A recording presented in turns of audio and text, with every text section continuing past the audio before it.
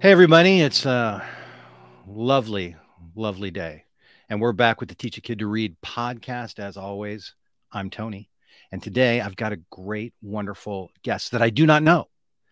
This is somebody who we have been friends of friends for a long time, but I have not had a chance to really get to know her. And we're just going to do it with, while recording, get to know each other. This is Stephanie Korteweg, and Good she job. is from Waco, Texas. In 2013, she started an organization called STARS, and STARS is a book mentoring program, reading mentoring program in local schools. And we're going to talk about that some today. But let me just say, Stephanie, welcome to the podcast. Oh, thank you so much, Tony. It's such a pleasure to be here and to meet you, and just love the mutual connections that we have, and through Jeff, and just Yeah, feel like he's just yeah. The first time we spoke, it was just kind of fast friends, and just this heart for literacy and kids and impacting our community, and so I'm just so thrilled to finally get to meet you. it's great. Let's start here. I would love to hear memory, whatever comes to mind, of a time that books and reading saved your life or really was an inspirational thing to you. Yeah, I think you know, when I think about kind of the impact of reading for myself, it really kind of originates with my family of origin. So my father uh, is a Mexican American, and his family immigrated here from Mexico, and Great. he lived in a two-bedroom house with 8 kids, probably probably about 800 square feet. And I didn't realize it till later when I had started attending college. Just kind of he was the only person in his family to go to college, and then I realized the impact that had not only on him, but it had actually on me and my brother and our family. And I realized the impact of reading, not only for a person but for generations. Great. Yeah. Great. Yeah, we always talk about that. That literacy really is about generational transformation. That generational poverty and really what I would call really a generational. Oh man, I'm very careful with my words, but these things get passed on, and it's so hard to reverse those patterns. But once they're reversed, Mhm.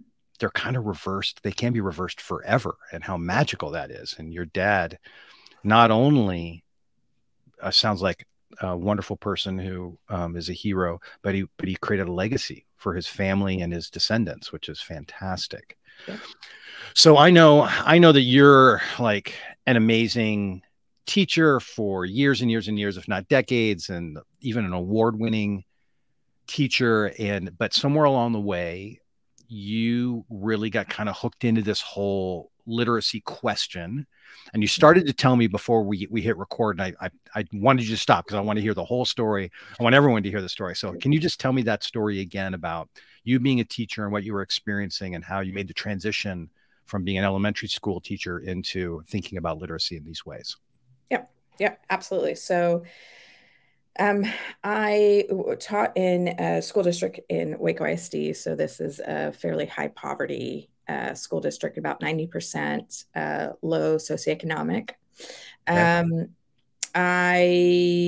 you had about 20 kids in a classroom, and 22 kids in a classroom, and you would teach them, and saw great gains from that. But um, and the impact of that was incredible, not just for the kids, but for me personally. I learned so Love it. much by doing home visits. I learned so much from um, talking to the parents and really getting involved. I lived in the neighborhood that the school was located in. So that was kind of this, the kids would always say, Miss, you don't live, way out, and it's kind of these suburbs, but you live here, like in our neighborhood. We see you walking. Um, and I remember just thinking, I kind of said what I call a Hail Mary prayer. So that is just kind of toss up of, I remember being exhausted kind of in the middle of it Right. and just being like, God, if there is some way that you can multiply my effort. So I am like, I am putting heart and soul into this. I'm exhausted. Can you multiply it? So it's just more than, I'm impacting more than just 22 students. And um, anyway, just kind of toss that up, didn't really think about it. Then a couple months later, I just had this inclination of um, switching jobs, which made no sense to me because I was a single female who needed an income to survive. And so I went ahead and heard about STARS. At that time, it was called STARS Mentoring Project. And I thought, well, I'm not really sure. I mean, I didn't connect the two until later, but I was like, well, I'm not really sure if this is the route I need to go. I kind of feel like it is intuitively, but then talking to a teaching buddy, and she said, Steph, don't you realize, don't you remember Christian, this little kid in our, and who had transferred in from another school? Don't you remember him? And she was like, he's been meeting with somebody from STARS. And I thought, wait, what? She said, yeah, he's been meeting with someone from STARS. And then it was like everything kind of flashed in my mind. And I remembered Christian.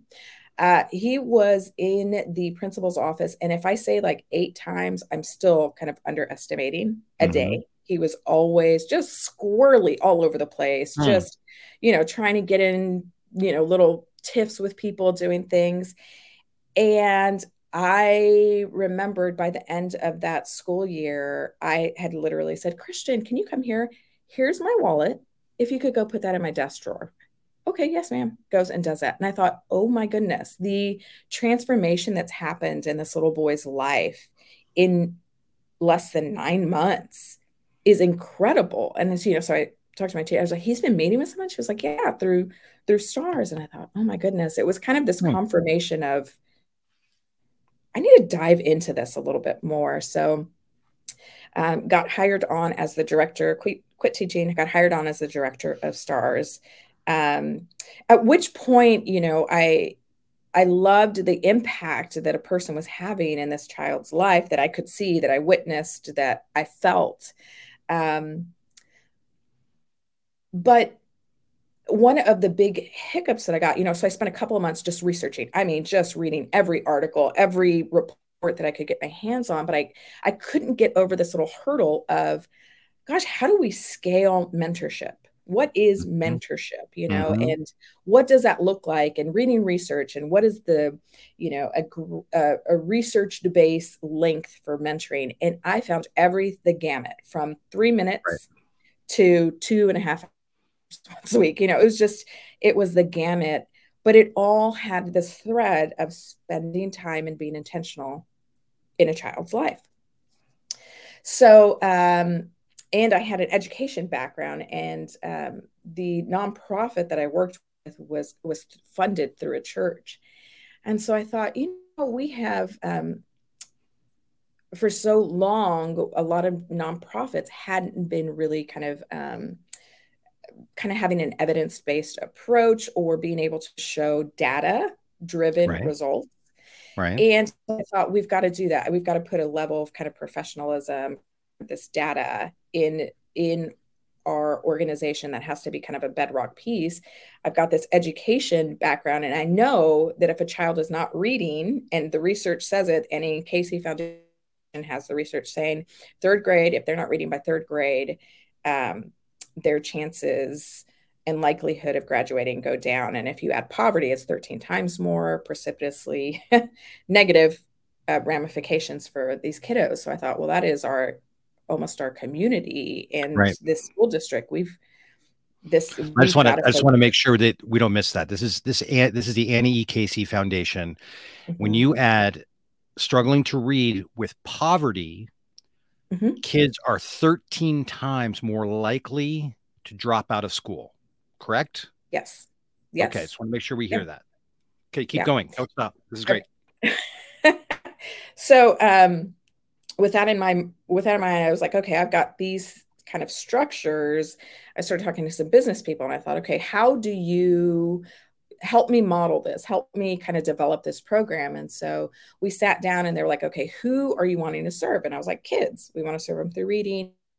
And they were like, okay, well, who provides that service? And I was like, our volunteers. They were like, so really you need to focus on creating a program that is as easy as possible for volunteers to get involved, is not going to take away academic time from the school. You know, I wasn't completely comfortable with taking kids out of class. I thought we need to find a time during the school day where we can kind of push in mentors and volunteers. And it has to be easy, it has to be fun, it has to be encouraging. So for the mentors, personally fulfilling. Um, so we developed this model of book clubs, and through book clubs, we homogeneously grouped kids according to ability. So uh, we put about, I put about 3 kids. I tested it out first. I thought I want to kind of keep some data on this, so I tested it out first. I got a group of about 6 kids, and I thought, let me read with them for a month. Let me kind of get their reading. It's very, very benign kind of assessment called Excited Reader. And the school allowed me to kind of have some of that data. Again, it's no test. There's not testing. It's just a kind of a baseline. So I got about Right. 6 students together and introduced a book on their grade level to them. We met once a week for about 30 minutes and sat there, and they each read, and I read with them, and we talked about it. But before we even got into a book, I would just ask them about their life. How's it? What's it going on? How's it going? You know? So we Right. did this for about 2 months and took baselines before, and then did another baseline test. The school was doing another one. And I saw in 2 months a 6-month growth in reading to a year growth in reading in some of the kids. At which point I thought, I am an amazing teacher. Just kidding. I thought, I'm going to see if this is just like, I need to figure it out. So I got social worker volunteer, got an entrepreneur to come and volunteer. And I kind of reduced the size to about 3 kids. So I thought that's Mm-hmm. a comfortable number. There's a Mm-hmm. security in that. Kids aren't doing it one-on-one with it. They're not meeting one-on-one with someone, with an adult, could be kind of awkward. And did that and started seeing similar results. Which point we thought we've got to open this up to a wider scope of volunteers. So had people coming in and reading with the kiddos again once a week for 30 minutes, which is during the students' lunchtime. So no class time is Okay. being taken. Okay. And most most people have about an hour for lunch. So we thought, well, Right. this is kind of an easy way to kind of get them in and out of the school. And Once a we week once a week, during your lunch hour, 30 minutes. Okay. Got it. 30 minutes once a week. We tracked growth. This campus that we were working with, when we started there, the program, we kind of opened it up. I mean, we started getting the trickle in of like 20 volunteers one year, 50 the next, 80 the next. Wow. But when we first started that campus, if they were in the district, if they were ranked from best to worst, they were in the bottom 3 Okay. of in terms of reading scores. 7 years later, they were top 3 in the Okay. district. This is Provident Heights. Provident Heights, yes. Okay. So they went from being a bottom three school to being a top three school in a 7 year span. And the Mhm. only real change was the addition of this book clubs program called Stars. Yes. I mean, it's not, it's not a standalone program. Obviously, teachers and administrators, Of everyone's course. pulling in the same direction. But what we found was, we were looking kind of for this, empirical data that we could collect.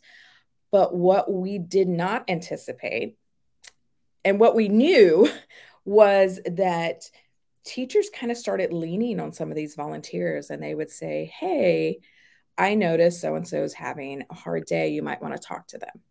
or I noticed this or Right. this. And these mentors took on so much more. I mean, even to the point of one mentor who was meeting with his group of kids found out that one of his kids in his group didn't have a bed, and went through and was like, that's grew to care deeply for this kid Right. and realized that's not right. I can buy this kid a bed, and got in contact with the parents, and able to get not only this one child in the family, but the whole family beds.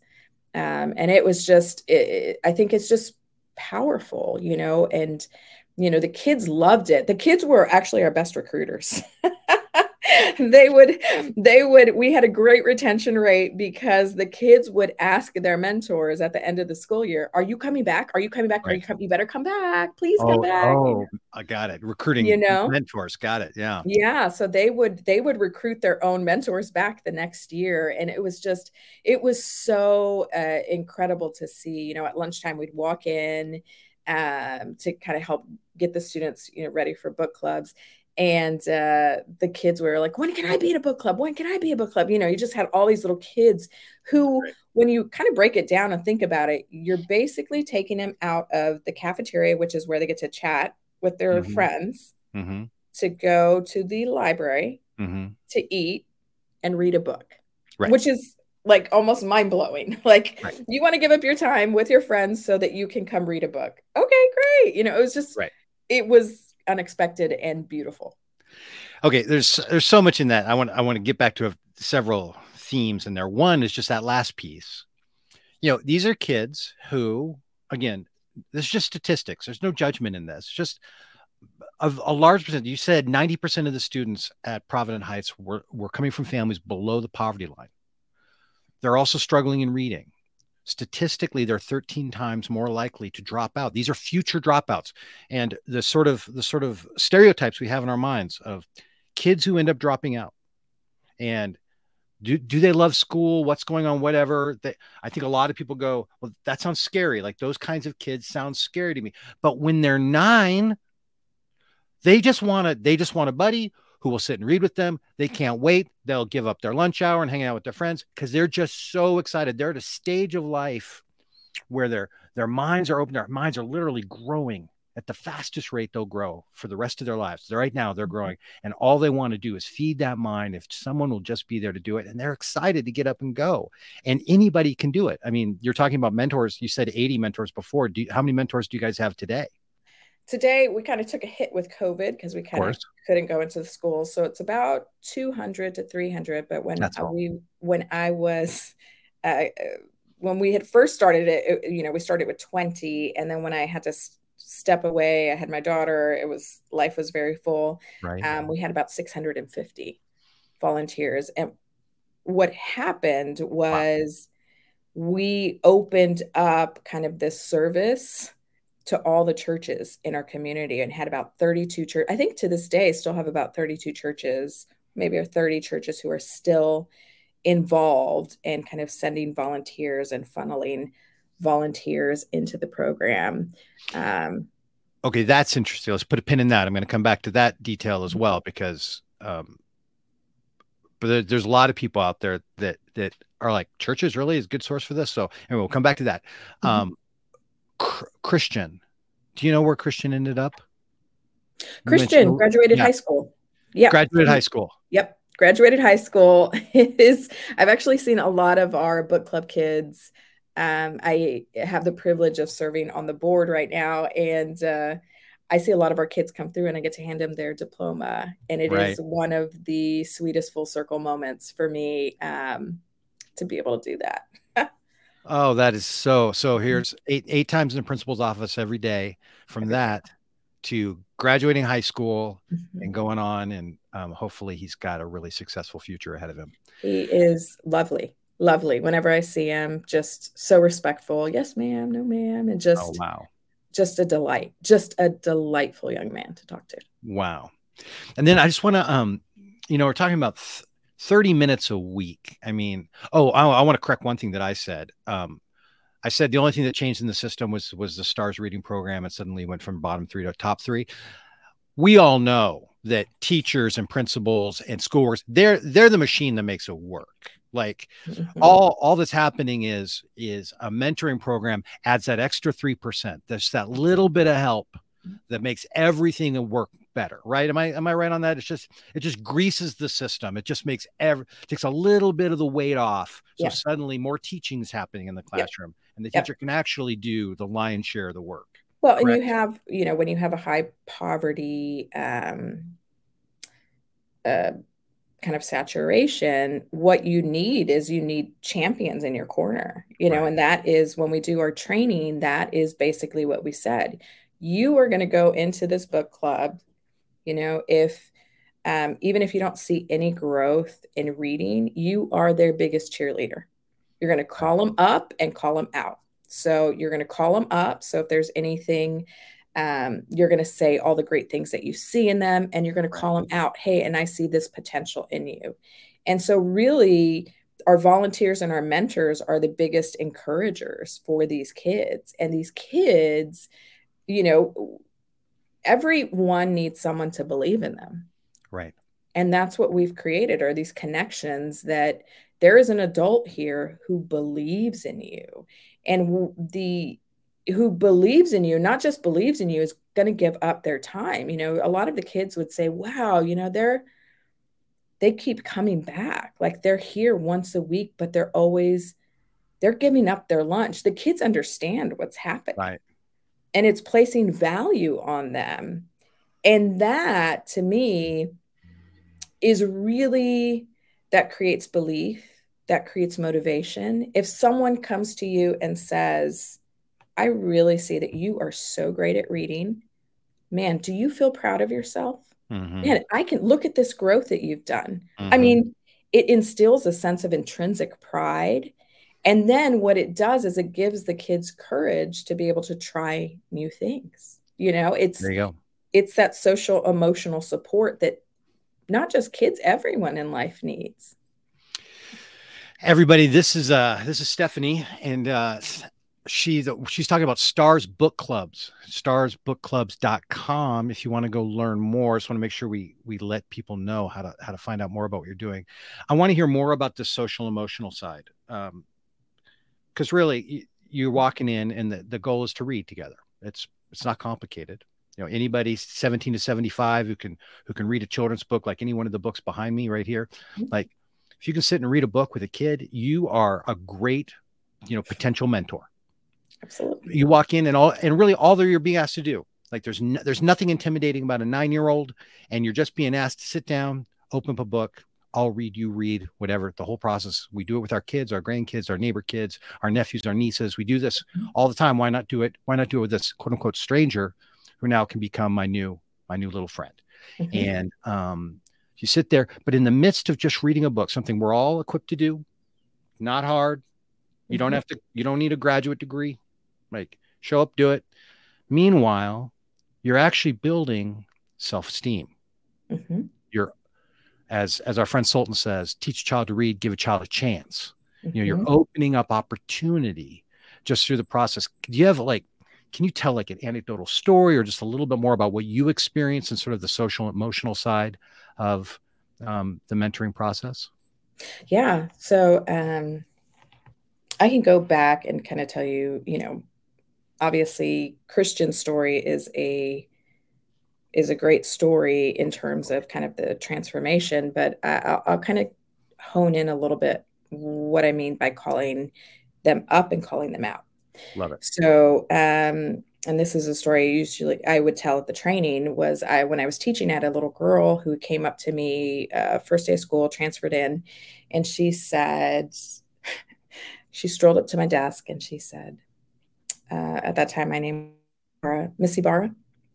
I just want you to know that I have a probation officer. At which point I acted completely like I'd heard that 10 times before. So I thought, Right. okay, thank you for letting me know. She went and sat back down. I thought, okay, what am I going to do? How So old was she? she had been retained probably a couple of times. I believe she was 12 and in Wow. fifth grade. Wow. Okay. Um, so I told her, I just thought, okay, I'm going to call her up and call her out. So I said, honey, you are the sweetest. You are so smart and you are so kind to your friends. Mm, So I would say that. So she would do something that would be contrary to that. And I would say, but so and so, you are so sweet. You are so kind to your friends and you're so smart. This mhm, is not in line with who you are. At which point the kids in the back would be like, she is not. She's not. What are you talking about, Mr. Barr? And I was like, no, no, no. She is these things. And so had a sub one day. The sub came and I knew her name was going to be on the list of kind of misbehaviors. This is towards the beginning of the school year. So I'm looking at the subs notes so I call her out to the hallway and I said, I am so surprised that I am seeing your name here because you are so, so kind, so smart, and so good to your friends. She looked, I mean, her eyes kind of got big, like, what? Like, are you talking to me? And I was like, yes, this is who you are. And kind of the year progresses, and I notice that she's putting forth effort in her work. mhm, mhm. She is actually engaging with the kids a lot better, not bullying them. And at the end of the year, had another sub, and the sub said, I just have to tell you, this one student, same girl, was so helpful. Mm, She helped me the whole time. She was so kind to her friends. And she helped me when I really needed a little bit of help, passed out papers, did all this stuff. And I thought, she completely changed her perspective of who she was. Before she came into my class, she thought I am a bad kid, probably, who has a detention or parole officer. And by the end of the year, she wasn't causing problems. She never got in trouble outside of school. And she became real. The kids really enjoyed talking to her and being around her, and she wasn't bullying, and she was making top marks on wow. some of her academic work. And so that is one example, one sliver of what a person can do if they call the potential out. Because I think so often it's so easy to kind of lean in towards the negative. Right. In when we just look around, we can it's a little bit easier for some reason to kind of see the negative. But if you can just stop and see the potential in someone and let them know you see that, they will rise to the occasion. Everyone Right. will rise to the occasion. Everyone will. I've seen it even in high school students just recently. And so that's what we ask our mentors to do, is call out the potential, tell them they are a hard worker, establish this growth mindset in them. And I will say it is, that support is just as valuable as reading, is letting them know that they can do it and they've got someone who believes in them and is calling it out. So stars book clubs, you guys have got some fairly empirical evidence of having an impact, Mm-hmm. schools being transformed, schools with 90+% of the students who come from families below the poverty line going from a bottom three school to a top three school in your area there in Waco, the Waco area, Waco, Texas. You've got the evidence of going from a handful of reading mentors to as many as 600 before the whole COVID thing, but you still have more than 200. I'm sure you're going to be at 600 again soon.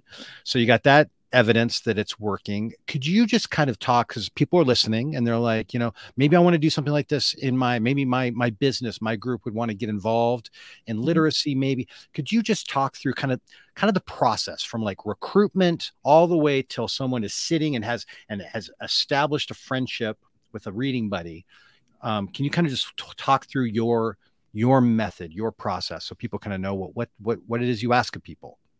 Yeah, yeah. So we go through, obviously they have to be able to go through a background check because they're going to be in school, so they have Right. to be able to clear that. Of course.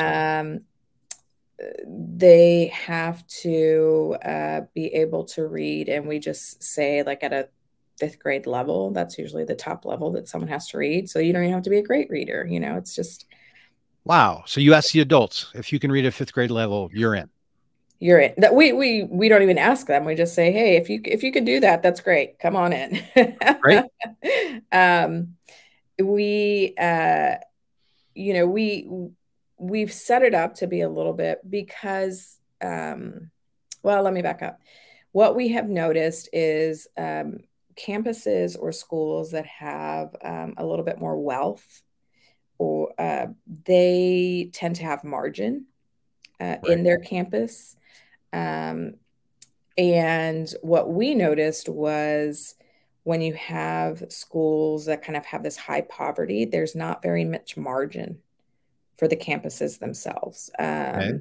You don't have as much kind of customer service. There's I don't know how to describe it, but that we knew that if we have a high poverty campus, we've got to basically provide this service. Mm-hmm. We've got to get the books together. We've got to do this. And instead of kind of tapping the resources that the actual school has, we knew we had to kind of have um, kind of the startup, to be able a startup to be able to buy Okay. the books for the kids. Does that make Okay. sense? Mm-hmm. Okay. So we basically got in touch with the adopt schools. There was a coordinator there, and we asked if this is something that we could do. She said great. So we went through her system of the district system through the background checks and all of that, got them cleared. Once they were cleared, we got the clearance, and then we coordinated with the campus. Usually met with the campus principal before we would establish book clubs on the campus. Met with a campus principal for like a 30-minute meeting and just said, hey, if this would be a service to you, this is what we would like to do. Usually the principal would be on board for reading with kids during lunchtime. It was an easy ask for the principals. And then you can ask the actual school, can you group the kids according to, or Yeah. just give me a group of kids. And typically the schools will give you kind of an ability grouping. When we first started off, we asked for, I don't have the language for it, but bubble kids.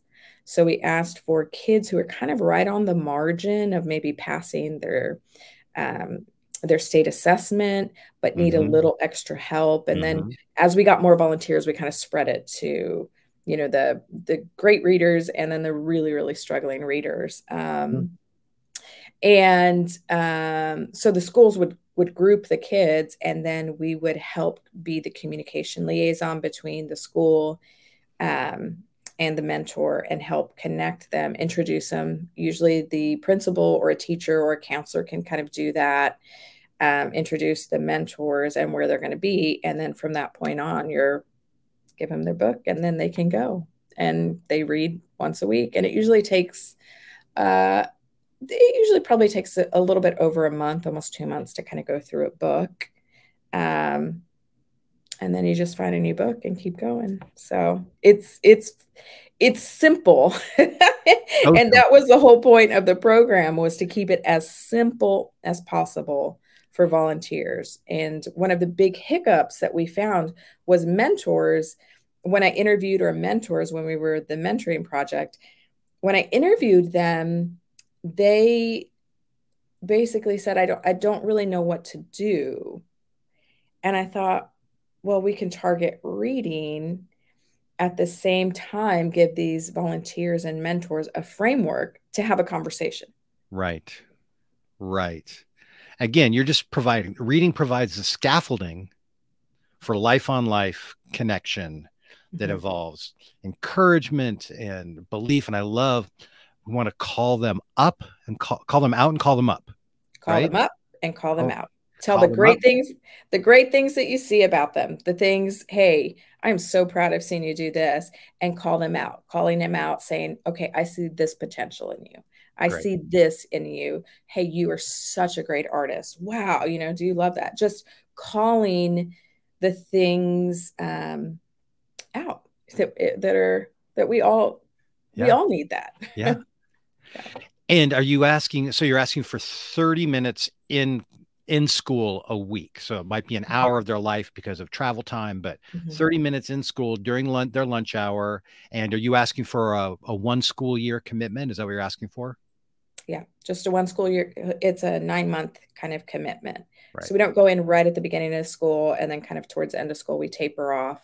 Right. We've got obviously the introduction at the end. We've kind of got the last three book clubs. We do kind of a countdown, help the kids with closure, realizing that's um, trying Smart. to incorporate best practices in that for those kiddos. But Smart. um, yeah, a lot of our mentors, the reason that a lot of our mentors wouldn't come back is honestly because they moved or Oh, there's a life change. They have a kid or yeah. so year by year, your retention level is pretty high. Yeah. Probably about I would say 80. We were about probably about 80% of our mentors returned every year. And again, most of the reasons, because we did the survey at the end, Right. most of the reasons that mentors didn't return was kind of their schedule changed, again, kids, the demands of kids on them, young kids specifically, or they moved out of the city. You mentioned early on that you have 32 churches that currently are committed to sending mentors to the STARS program, and that sounds like that's the majority of your mentors. Hmm. Hmm. Why do you think churches are such a good source of mentorship for a program like this? There's um it's a great question. I think there's this in churches. I won't say it's just limited to churches. Of course, So, um, but we found there was a kind of, I don't want to say waiting, but there was a group or of people who wanted to get involved. They wanted to kind of volunteer. They wanted to help their community, but didn't necessarily kind of know how to right, do that. They wanted to impact their community. What we found is it's just kind of waiting on the sidelines, want to impact our community. They have this innate desire to help, but yet didn't have that kind of avenue to help. And right. so we said, hey, we've kind of got this framework. We'd love for you to jump on board and tend to do this. And it has just been such a unifying thing, I think, for our community as well to say we're linking arms. We had, it was the church is a Christian organization, but looking, towards other kind of looking at trying to be more ecumenical and just asking churches across, hey, do you want to be, um, would you like to be a part? Obviously starting, it was just really beautiful to see kind of people coming together um, from different backgrounds, faith backgrounds, to really Yeah. try to serve our community. Okay. And Well, I want your advice on this one. What would you say to the person who's like, is this isn't this isn't the right thing for church. Churches have their own agenda and they should just focus on their agenda, and public schools, reading programs, church and state, all that kind of stuff. This yeah, probably isn't their thing. What would you say to them? Because obviously it is their thing because you're having this incredible success. 32 churches currently in the Waco area have committed to this process, and I'm sure you're going to go get more like by 2 o'clock this afternoon or something. So, what would you say to those folks? I would say, we do train our volunteers. We do train our volunteers. Hey, this is your main goal is to encourage kids. That is what you are to be. So we talk about, in churches in the training, we're like, hey, you are a Matthew 5. We kind of use some of this Matthew 5 being salt and light. You know, we're not going there with this alternate agenda. We're going there as salt and light to infuse salt and light. What salt and light means is putting a smile on your face, saying hello, encouraging kids, encouraging teachers along the way, you know, um, uh, for people from this, Christian faith background, praying for the kids before you get there, Right. and and kind of investing yourself in the community, and I love that. Mother Teresa is kind of one of my Yeah. heroes, and I loved watching her when I was little, kind of growing up, and she would say, you know basically kind of demonstrate your faith, and then when necessary use words, and it Mm. was just this thing of like, we can live out faith without using words, and that's what we've asked is, hey, the public school, but you can be salt and light, you can radiate, it's that whole Christ, Christ in you, hope of glory, that manifest, manifold Right. wisdom to the world. Anyway, that kind of getting Right. You can have a lovely human level encouragement agenda and not have a quote unquote religious agenda. Like, absolutely. and by and large, church people, they want to be good people. They Yep. just want to be good people, and they want to love their neighbor, because that's one of the Mhm. main things that Jesus asked them to do, was love their neighbor. And a Yeah, lot of times you don't know how to love your neighbor, especially a exactly. neighbor who's different than you are, Yep. comes from a different background. But Mhm. once again, there's nothing intimidating about a 9-year-old. Nothing. And what it does, quite frankly, is, you know, um, you are bridging what at times is a kind of middle class community to kind of a lower socioeconomic community, and Mm, the kind of this middle upper middle class community realizes these are just kids, they're mhm, really good kids, mhm, and they just might look a little different than you, mhm, and their background is different, and they actually have challenges that as adults you might not have ever experienced. And it builds an empathy and a compassion, because when a kid is telling you, they won't be able to see their dad because their dad's not there, and the other men in their life are in jail. It there is And you're reading with this kid, and this kid is respectful, and this kid is kind, and this kid is smart. This kid was just like any other kid, but yet when you find out kind of the background, you develop, oh gosh, what's the word is escaping me?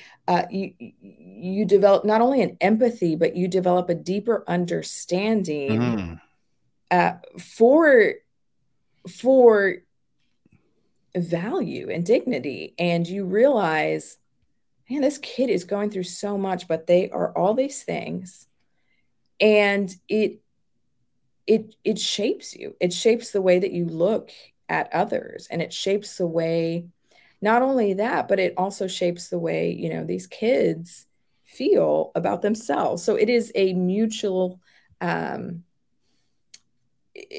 there's a reciprocity. I don't know if that's the right word. reciprocity. Yeah. Yeah, that happens there, that is needed, quite frankly, not only in our community, but in our world. We've got, Absolutely. yeah, we just, there is, there's so much more that happens in that exchange. And, a lot of people from some of these churches would have never stepped foot in Right. some of these campuses. And they Right. walk away saying, these are great campuses, they're great kids. And it Right. helps shift that narrative of, oh, these are, The other, yeah, the other. the other. And we come back to, it's us, and we're all in this together. And Mhm. that's what our country needs. That's what our world needs. This Mhm. this sense of generosity, of spirit, of connecting with others. I'm sure your mentors walk away and they go, I hope that kid, but man, my life is different Absolutely. because You I don't did even this know how thing. many times we've heard that. I bet you've heard, yeah, there's Yeah, I hundreds. mean, yeah, our mentors walk away and they're like, I don't know if they're reading any, I mean, they can see some of the progress. I see they're reading better, but they were like, I took away so much Right. more, and Right. I was taught so much more than I ever expected.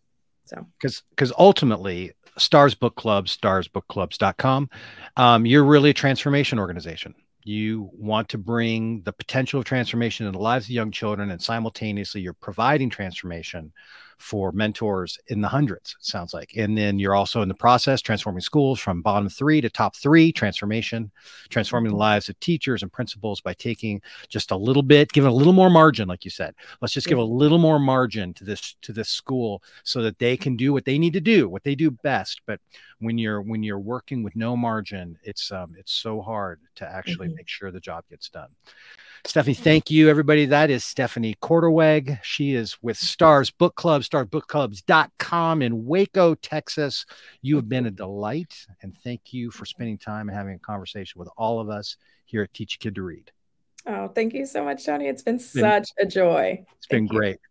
Everybody, thanks for spending time with us. Go to teachakidtoread.com for more episodes like this and other resources.